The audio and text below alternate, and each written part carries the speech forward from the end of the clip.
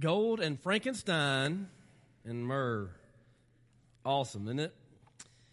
Turn your Bibles to John chapter 1. John chapter 1. You all look amazing this morning. Merry Christmas. This is a lot of fun, isn't it? Let's do this every week. Not the sweaters part, just the gathering together. Truth is this must be the warmest sweater that anyone has ever made. I've been hot all day. So it's all right, though. Thank you all for being a part of it. Thank you for being here. The Bible's John chapter 1. And I'm going to pray over us, and then we'll jump right in. Lord, thank you so much for Christmas time, God. We are thankful for your coming to earth, Lord, for stepping out of heaven and taking upon flesh, and God, doing all the things we can never do for ourselves. I just pray today, oh Lord, that if we've never heard it with our heart, that we hear it today. And Lord, if we've heard this story a long time, that we hear fresh and anew. God, that you would speak to us now. Spirit of God, guide us into all truth, away from ourselves and towards your righteousness. Lord, I thank you for each and every person that's here. I pray, oh God, over those that could not be here, Lord. Today we pray over those that are heartbroken, Lord, are having a tough time, that have lost loved ones, or going through a difficult season. We pray for them, oh Lord. Just pray, God, today that you would continue to protect us, but Lord, use us for your glory, as we want to be a church that works for you for a long time. In Jesus' name, amen. There is much debate as to the actual date of the birth of Jesus. One day, maybe we will know a definite day, but the day doesn't matter so much as the event. Christmas is about the arrival of Christ into the world to glorify God the Father, to bring about the good news of salvation to the sinner. And so to set the stage for our message today, let's look at John chapter 1, verse 14. And the Bible says, "So the Word became human and made his home among us. He was full of unfailing love and faithfulness. And we have seen his glory, the glory of the Father's one and only Son." When someone dies, someone speaks. When two people get married, the bride and the groom, they speak their vows. At birthdays and anniversaries, we give cards. We even make toasts with words that speak. These are expressions of the heart to honor by way of the Word. Just as the expressions of the heart can be through words, they can also be through pictures. At these funerals, weddings, birthdays, anniversaries, we often have featured portraits somewhere where we can look at the picture that's meant to display to honor. Or there's slideshows. These slideshows have pictures that display the love for that person. Well, God has expressed himself to humanity not through a speech, not through a picture, not through a post, not through a card, but through a person. And according to God's Word, Jesus is the eternal Word of God. He is the eternal expression of the heart of God. The Scripture says that Jesus is the picture of God, that he himself is the visible image of the invisible God. That's what it says in Colossians chapter 1, verse 15. Therefore, Jesus is the speech. Jesus is the card. He is the portrait. He's the picture. He's the post. He is the ultimate expression of God's glory. And God's glory meaning the display of his perfection and his excellence. God has never kept himself from creation. He's not trying to keep himself from you. He has always revealed himself to creation, always making himself known through creation. Again, when you see the stars in the sky, the moon that's up there, when you go to the beach and the water stops at a certain point, when you go to the mountains and take in all of it, this is God revealing himself at creation, generally. But he's become even more specific than that throughout the years. He revealed himself to his chosen people. He revealed himself in the tabernacle, through the temple, through his written word. But Jesus is the actual embodiment of God's word. He is the physical expression, glory of God. Therefore, if you came here today and want to study God, you're going to have to study Jesus. Because he is the display of God. He is When you study God, you can study His places. You can study His people. But you would do well to study His person, that is Jesus Christ. In some of your translations, the Scripture says at the end of verse 14, the only begotten. Those are words that we say growing up in church that we've learned that we don't really even know what that means. The only begotten Son or the only born Son. But this word meaning has less to do with birth and more to do with how unique Jesus is. The Scripture says of Abraham's son Isaac that he was the only begotten son of Abraham. It says that in Hebrews chapter 11 verse 17. But Abraham had more than one son, and Isaac was not his firstborn. He is the only begotten son because he is the unique one of Abraham, just as Jesus is the unique Son of God. He's the only one in that category is what I'm telling you. Only begotten means that he is unique in person. Jesus, the Son of God, as God, came down and took an additional nature of man. And he did, as God, all the things that only God could do. He became man without giving up his divinity. As God in the flesh, he healed the blind. He healed the sick. He raised the dead. He provided food for thousands when there was only a Happy Meal. He did all of these things. God in the flesh read minds. He knew what was going to happen before it happened.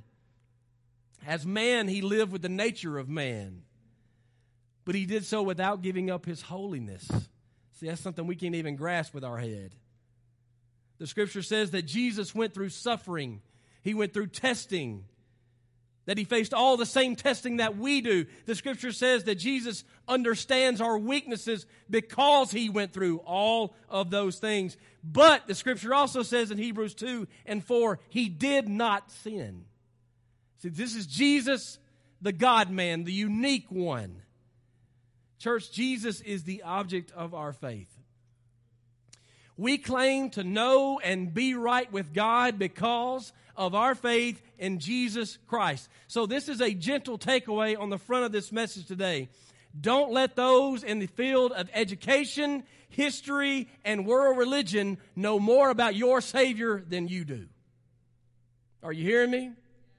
If anybody needs to teach a class on Jesus, it ought to be the church.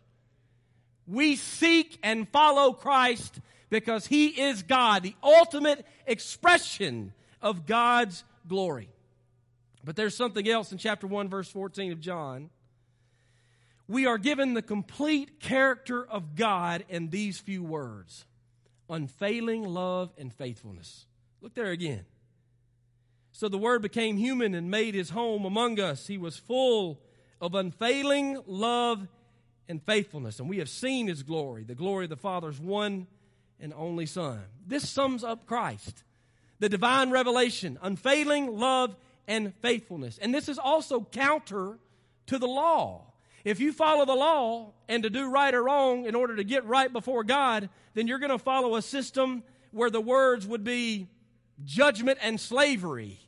But if you follow Jesus, the words are grace and truth, unfailing love and faithfulness. And I use the words grace for unfailing love because that is the thought for those words, unfailing love, is the words grace. And that'll be the focus that we have the rest of the way today. Let's talk for a moment about the God of grace. Grace is a characteristic of God because the characteristic of God is good, completely good. The only reason we're able to have the grace of God is because of the goodness of God. And grace is unmerited favor to those who are condemned. Now I want you to hear this. Grace is unmerited favor to those who are condemned. I want to make this even more plain. Grace is what those who deserve hell receive when they get to heaven. That's what grace is. Let me give you one more one-liner. Grace is what God is like in relationships. That's who God is. Now, of God, there is common grace, and this common grace is given to all people because God is creator of all people, all things. In Matthew chapter 5, verse 45, it says that God gives sunlight to both the just and the unjust, or both the evil and the good, and that he sends rain on the just and unjust alike. So what this means is, by the grace of God, a day at the beach can be enjoyed by a peaceful believer or a vengeful terrorist. This also means that the miracle of life can be given to the son of a saint or the son of an atheist. This is because of the common grace of God. To all the unmerited favor, God provides creation. But it's not just that. He also gives time, breath, boundaries to everyone. But there's also another provision within His common grace, that is conviction of sin. The Spirit of God convicts the world of God's righteousness and our sin. That is the common grace of God. God doesn't have to do that. He doesn't owe that to us. But because He is good and He's full of grace, He extends this common provision to all people. But common grace, y'all, is just the pregame festivities. Common grace is just the appetizer. Common grace is meant to prepare us for what is even greater. Common grace is meant to fix our hearts towards effective grace or saving grace. When you read in the Scriptures of those who have been called or chosen by God to be His own holy people, and you'll find that in 1 Corinthians, you'll find that in Romans 1, you'll find that in Ephesians 1. These are passages that are denoting the effective grace of God, whereby God has made a way for man to be in relationship with God. He has persuaded that person through the drawing of the Holy Spirit, and one has received the gospel. That's when common grace goes to effective grace, saving grace. 1 Corinthians chapter 1, verses 23 and 24. The Bible says, "So when we preach that Christ was crucified, the Jews are offended, and the Gentiles say it's all nonsense. But to those who are called by God to salvation, both Jews and Gentiles, Christ is the power of God and the wisdom of God." So the Jews and Gentiles heard alike. Some of them believed, some of them did not. All the people present heard the preaching, but only those who believed received God's saving grace. Now let's talk about this gift of grace, since we have talked about the God of grace. We use the word receive salvation, receive Christ into our heart, receive salvation, or receive the grace of God, because the grace of God is a gift of God. It is something that God wraps up and gives to us. In Romans chapter 5, verse 15, the Bible says, "But there is a great difference between Adam's sin and God's gracious gift. For the sin of this one man, Adam, brought death to many. But even greater is God's wonderful grace and His gift of forgiveness to many through this other man, Jesus Christ." Sin is what we have, but grace is what God gives. And the gift of grace is through, as the scripture we just read says, through the death of Jesus Christ. If we all had the common grace of God, but did not have the saving grace through Jesus, then we're all still doomed. We all are still on the outside looking in, because we have an inherited nature to sin. We have that nature within us from Father Adam that we've inherited. But maybe some of you would think today, I don't even know Adam. I don't know if I've got what he had. You got your own list you can go with. It's not just because we have an inherited sin nature. We have a sin nature. All have sinned and fallen short of God's glory. This is what we bring to the table. We have sin. And listen, sin is great. And when I mean great, I mean immense. Sin is immensely destructive. It will mess you up. In fact, every misery of life that we have right now is relative to sin. But grace is even greater. God's gift of grace, His wonderful gift of forgiveness, is just like the song goes, grace that is greater than all my sin.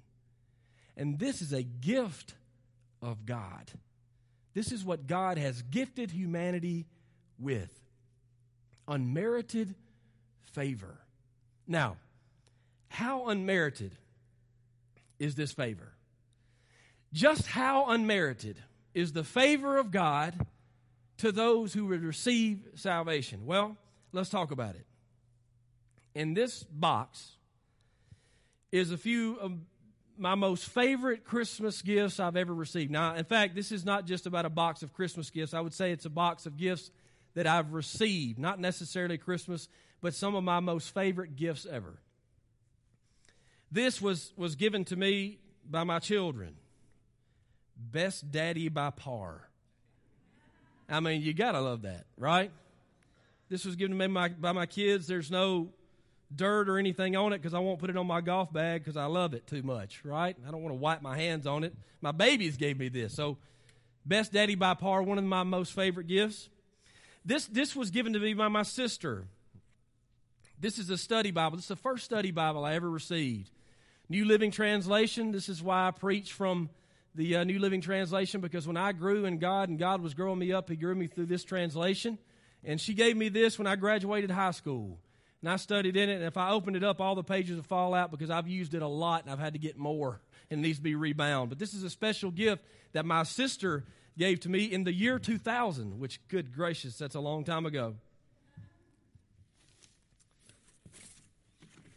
This was given to me by my wife.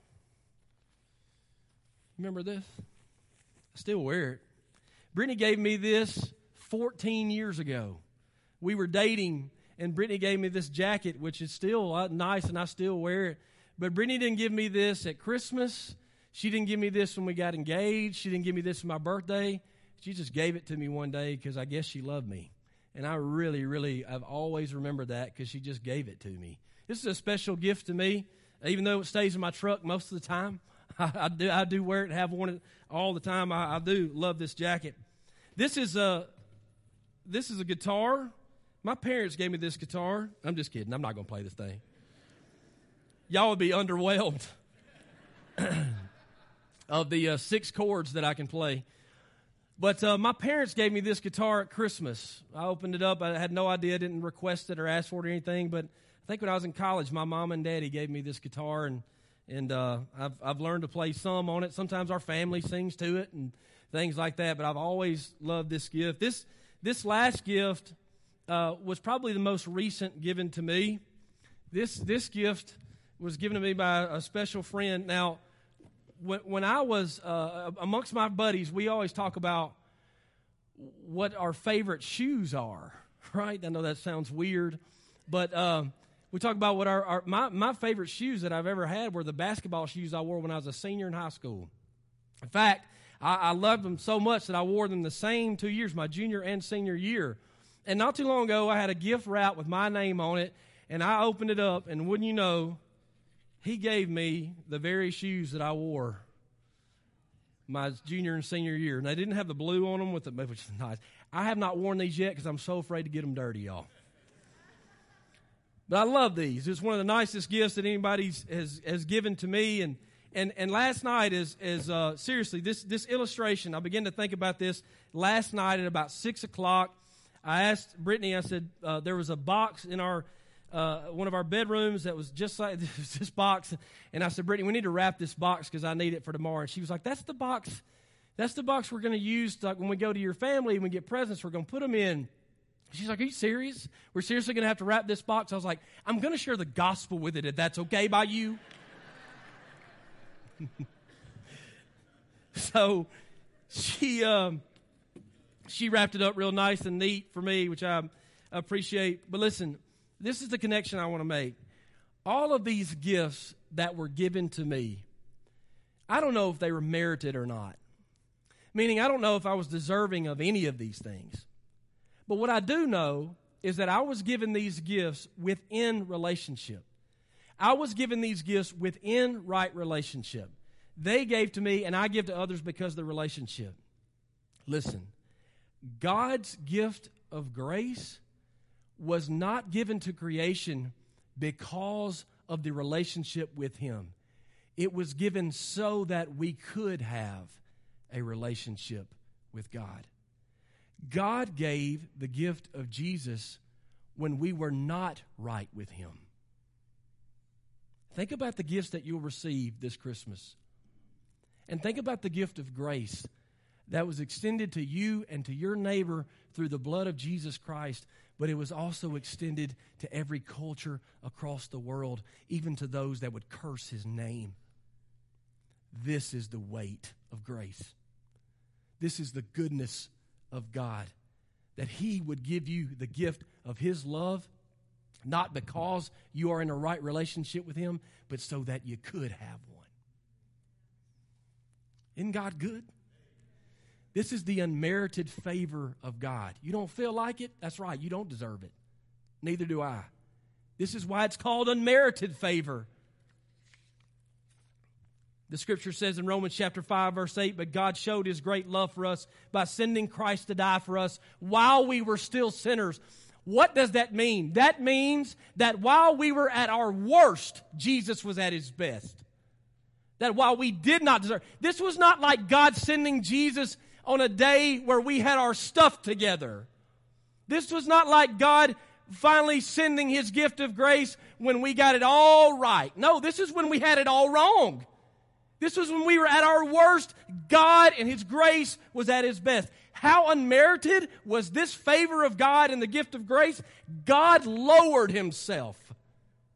He stepped out of heaven through the person of Jesus Christ. Jesus gave up His riches. He became a man. He became a slave, and He died. That's how unmerited this gift of grace is. The Bible says He gave up His divine privileges. He took the humble position of a slave, was born a human being. The Bible says when He appeared in human form, He humbled Himself in obedience to God. Jesus humbled Himself and died a criminal's death on a cross. How unmerited is this favor of the gift of grace? He took a cross punishment death that you and I deserved. That's how unmerited it is. One theologian puts it this way: Jesus became what we are that we might become what He is. How unmerited is this favor? Listen, God don't owe us a thing. Do y'all hear me? God owes us nothing. He doesn't know it. You know what kind of culture we live in? We live in the kind of culture where the government's about to cut everybody a $600 check and we turn our nose up at that. That's the kind of culture we live in. Like, that's all you going to give us? Why do we deserve the $600 in the first place? I guess just because we exist.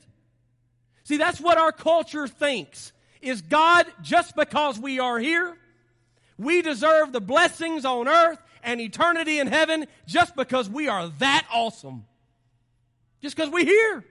That's who we are in our pride. We think that we deserve everything. Let me tell you who we are according to Romans chapter 3, verses 10 through 12. No one is righteous, not even one. The Bible says no one is truly wise. No one is seeking God. All have turned away. All have become useless. No one does good. Not a single one. Grace sound all right to y'all after that? It sounds pretty good to me. None of us are good. No, not one. The best people I know need Jesus. If we say somebody is good, we say that in a worldly sense, like they're a good old boy or that's a good family. We don't mean they're without sin. We mean they're pretty good people based on the world's standards. But listen, none of us have the mind, the heart, nor the works to stand before the holy throne of God and put before Him a resume to explain why He should let us into heaven based on who we are. Nobody has that. Are you kidding me? Who do we think we are? Now, again, I say that like, man, you're exactly right. Can you believe that? People think this way all the time. They make up in their own mind what it will be like to get into heaven. As long as we do this, I think we're good. Let me ask you, if you think that, have all your ideas over a lifetime always held up? Every idea you ever had been a good one? So, you're going to bet eternity on your idea of what you think? And that's who we really think. That's how much credit we give ourselves. You remember the last idea that you had that didn't go right? Last weekend, our family is making our way to our son's basketball game. Now, it's in Lauderdale County, and there's one of two gyms that it could be at. And we have an idea of where we are going. But the ways out don't really help with this because it's one of two gyms in a small circle of places. So we're off the app. We've got an idea of where we're headed. We start out. We take a right off a main road. We're looking for a gym that we think is the right one. We are so focused on this idea that we have that we miss some of the goings on outside the car that are actually happening. All of a sudden, we see people standing on the side of the road, and they're dressed in some Christmas gear, and there's different things happening, and we're going way too fast because we're running a little bit late for this game, but we're still focused on the gymnasium. What we've done is we have plowed through basically a live nativity scene of a local church in Lauderdale County. We are so focused on the idea that we think is right that by the time we've passed it, Mary and Joseph have gone behind us, and there's grown men in like reflective gear and wands that are yelling at the preacher and lady's vehicle. Seriously screaming at us, saying things like, "Slow down! There's kids around here." It's terrible. I apologize if anybody will be listening in Rogersville. Please accept my humblest apology.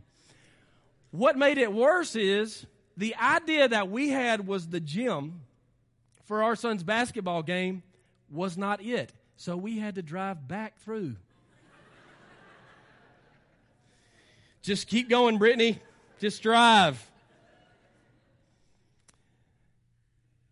Listen, if we can't get to a gym that holds our kids' basketball game based on the right idea, I'm pretty sure eternity's not left up to me either. Why don't we just let God call it? His gift of grace, His standard for living, why don't we just line up with His terms? Our way is much more difficult. We're going to try to get good works lined up. Hopefully good works outweigh the way the bad and all these things. God just wants to give us grace through the works of His Son, Jesus. Let us not be so prideful that we determine who God is and how heaven should be for humanity. How unmerited is the favor of God? God doesn't owe us a thing. All God owes us is really a hard time. We're sinners and deserve the wrath of God, but Jesus took that too. But the scripture we read at the beginning says that Jesus, the glorious, direct expression of God, is full of unfailing love, of grace. That word full, He's full of grace, full of unfailing love. He's full. When we think to ourselves, even as a Christian, as we sit in here today, not feeling that we should have the grace of God, not ever feeling that God could use us to serve or to lead, understood. But Jesus is full of grace. Not just based on something, no. That's who He is and His character. Meaning the offer of grace is based on the character of God, not the merits of man. Grace is a gift. So an obvious takeaway today, church, is receive it. Receive the gift. If you're a sinner in need of salvation and you know it, don't be prideful. Just humble yourselves like the rest of us, I reckon, and receive the gift of God's grace through faith and repentance. Believe in Jesus. Turn from your sin. And if you're a Christian, you got to receive grace too. We don't have it all together once Jesus saves us. That nature of sin doesn't go away. In fact, we play to it all too often. And God's grace, He's full of grace. And so if He offers it, I guess we should take it. And let God determine your future. Don't hold yourself back by consequences. Now, even forgiven sin has consequences, but don't hold your future back by something that God has cleared by His grace. The God of grace, the gift of grace. Now, one final takeaway, the growth in grace. 2 Peter chapter 3, verses 17 and 18. This is the last point, last few sentences. The Bible says in 2 Peter chapter 3, verses 17 through 18, I am warning you ahead of time, dear friends. Be on guard so that you will not be carried away by the errors of these wicked people and lose your own secure footing. Rather, you must grow in the grace and knowledge of our Lord and Savior Jesus Christ. All glory to Him both now and forever. Amen. This brief sentences of Scripture is a warning to the church to be on guard against false teachers. The error the Bible talks about is that's wrong teaching. It's wrong ideas about who Jesus is, about who God is, about a worldview of what's right and what's wrong. This is a warning to the church to be on guard about false messages. And the Christian instruction given to the church following this warning is not, once y'all get into the church in small groups, y'all need to blast these folks in your conversation. That's not what it said. It's not write off these people that are wrong in their doctrine. That's not the instruction. No, it's grow in the grace and in the knowledge of Jesus Christ. When we grow in the knowledge of Jesus Christ, it's not so that we can pass a Scantron test, if they still use that. When we grow in the knowledge of Jesus, it's not so that we can shout somebody down in a theological argument. When we grow in the knowledge of Jesus Christ, it's so that we will exhibit His characteristics in the world. It's so that we will grow in knowledge to grow in grace. Growing in grace, again, is not just a result of knowledge. It's an increasing in the likeness of our Lord Jesus Christ. It's a practical demonstration of what has been received. Meaning, church, if you have received the gift of grace, then give the gift of grace. Give it to somebody. Man, I am shocked that Christians will never let people off the hook. Of all people to extend grace, it ought to be those of us that know it. Yesterday at 4 o'clock in the evening, I still hadn't got my Christmas sweater. I'm at Old Navy in Decatur. I picked up the warmest Christmas sweater ever been made. I went in there to get this Christmas sweater, and in line is about 50 folks. And all of a sudden, my flesh and my attitude's going, I'm not even going to get one. I'm going to go to church with a T-shirt on because I ain't standing in this line around all these folks. Like, that's what's happening in my mind and in my flesh. And then the Spirit of God reminds me what I'm preaching on tomorrow. Man, you're going to be around people, you're going to have to grow in grace. You have to grow in grace. You have to extend grace to each other. You have to extend grace to your families. Extend grace to your coworkers. This is unmerited favor. And that doesn't come from the world, because grace is a gift that is founded in God. You want to give a good gift this Christmas? Give somebody grace. They don't deserve it. That's the point. That's the point. Amen? Let's stand to our feet.